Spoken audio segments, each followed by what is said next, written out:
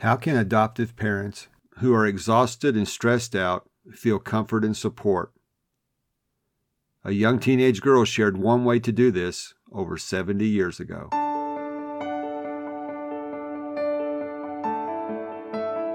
Did you finally realize your dream of having a family only to have your happily ever after turn into a nightmare?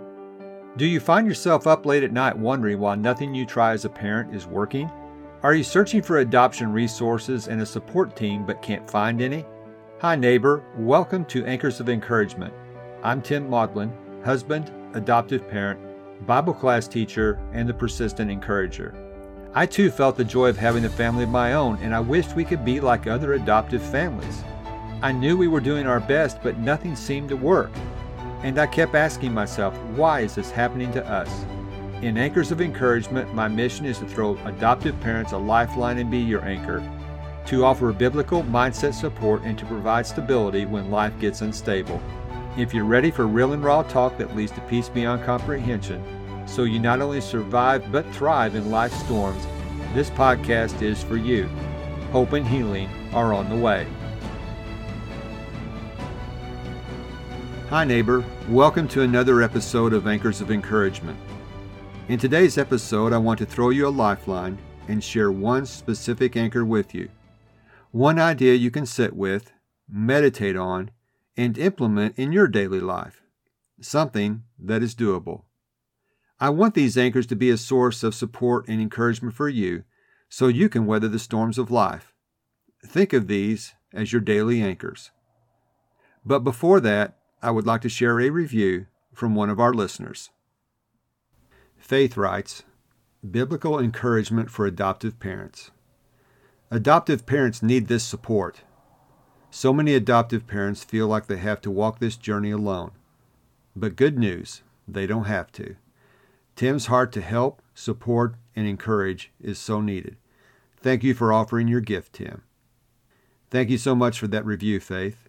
I really appreciate the encouragement reviews like this give me, and as always, these reviews help this podcast to reach a broader audience. Take a few minutes and please leave a review for the show.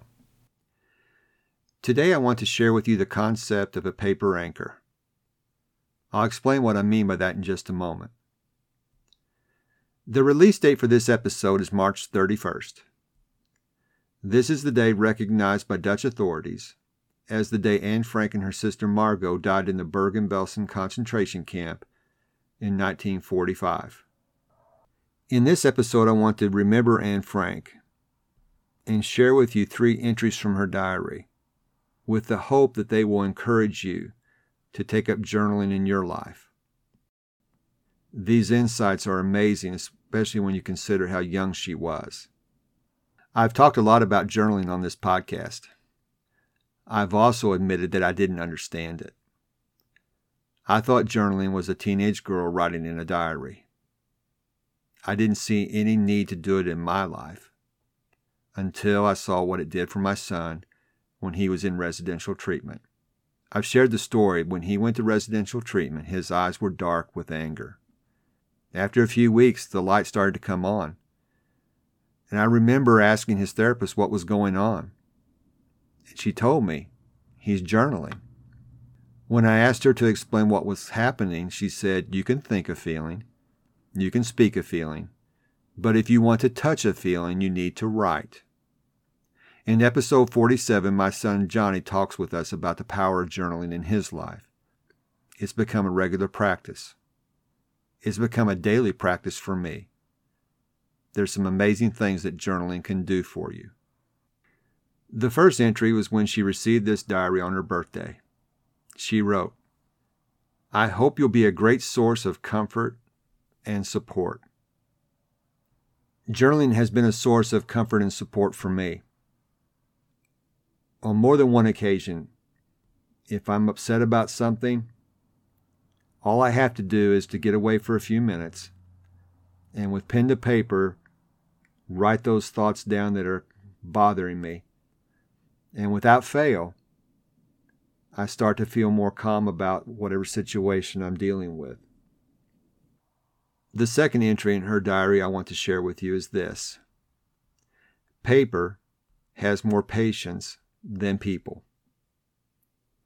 There are just some things you have no business saying to people, but you can say them to paper.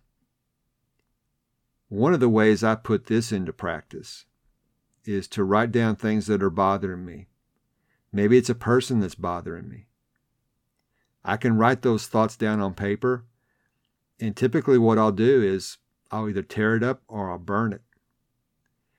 Once you've done that, you've released those negative feelings. Again, it goes back to the first one. You have a sense of calmness after you've done that. Paper is more patient than people.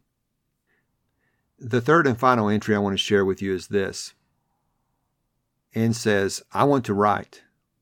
But more than that, I want to bring out all kinds of things that lie buried deep in my heart. This entry reminded me of what Johnny's therapist told me. You can think a feeling, you can speak a feeling, but if you want to touch a feeling, you need to write. There are things that are buried deep in our hearts. Journaling will bring them out. I saw firsthand what it did for Johnny. I saw the light come back on in his eyes. Let's get to your daily doable and consider 3 ways that you can make journaling a practice in your life. Number 1, journaling can take as little or as much time as you like. Begin or end your day with a journaling routine. The amount of time is not as important as the commitment to make time to journal. Number 2, journaling topics are open-ended. Write about anything you want.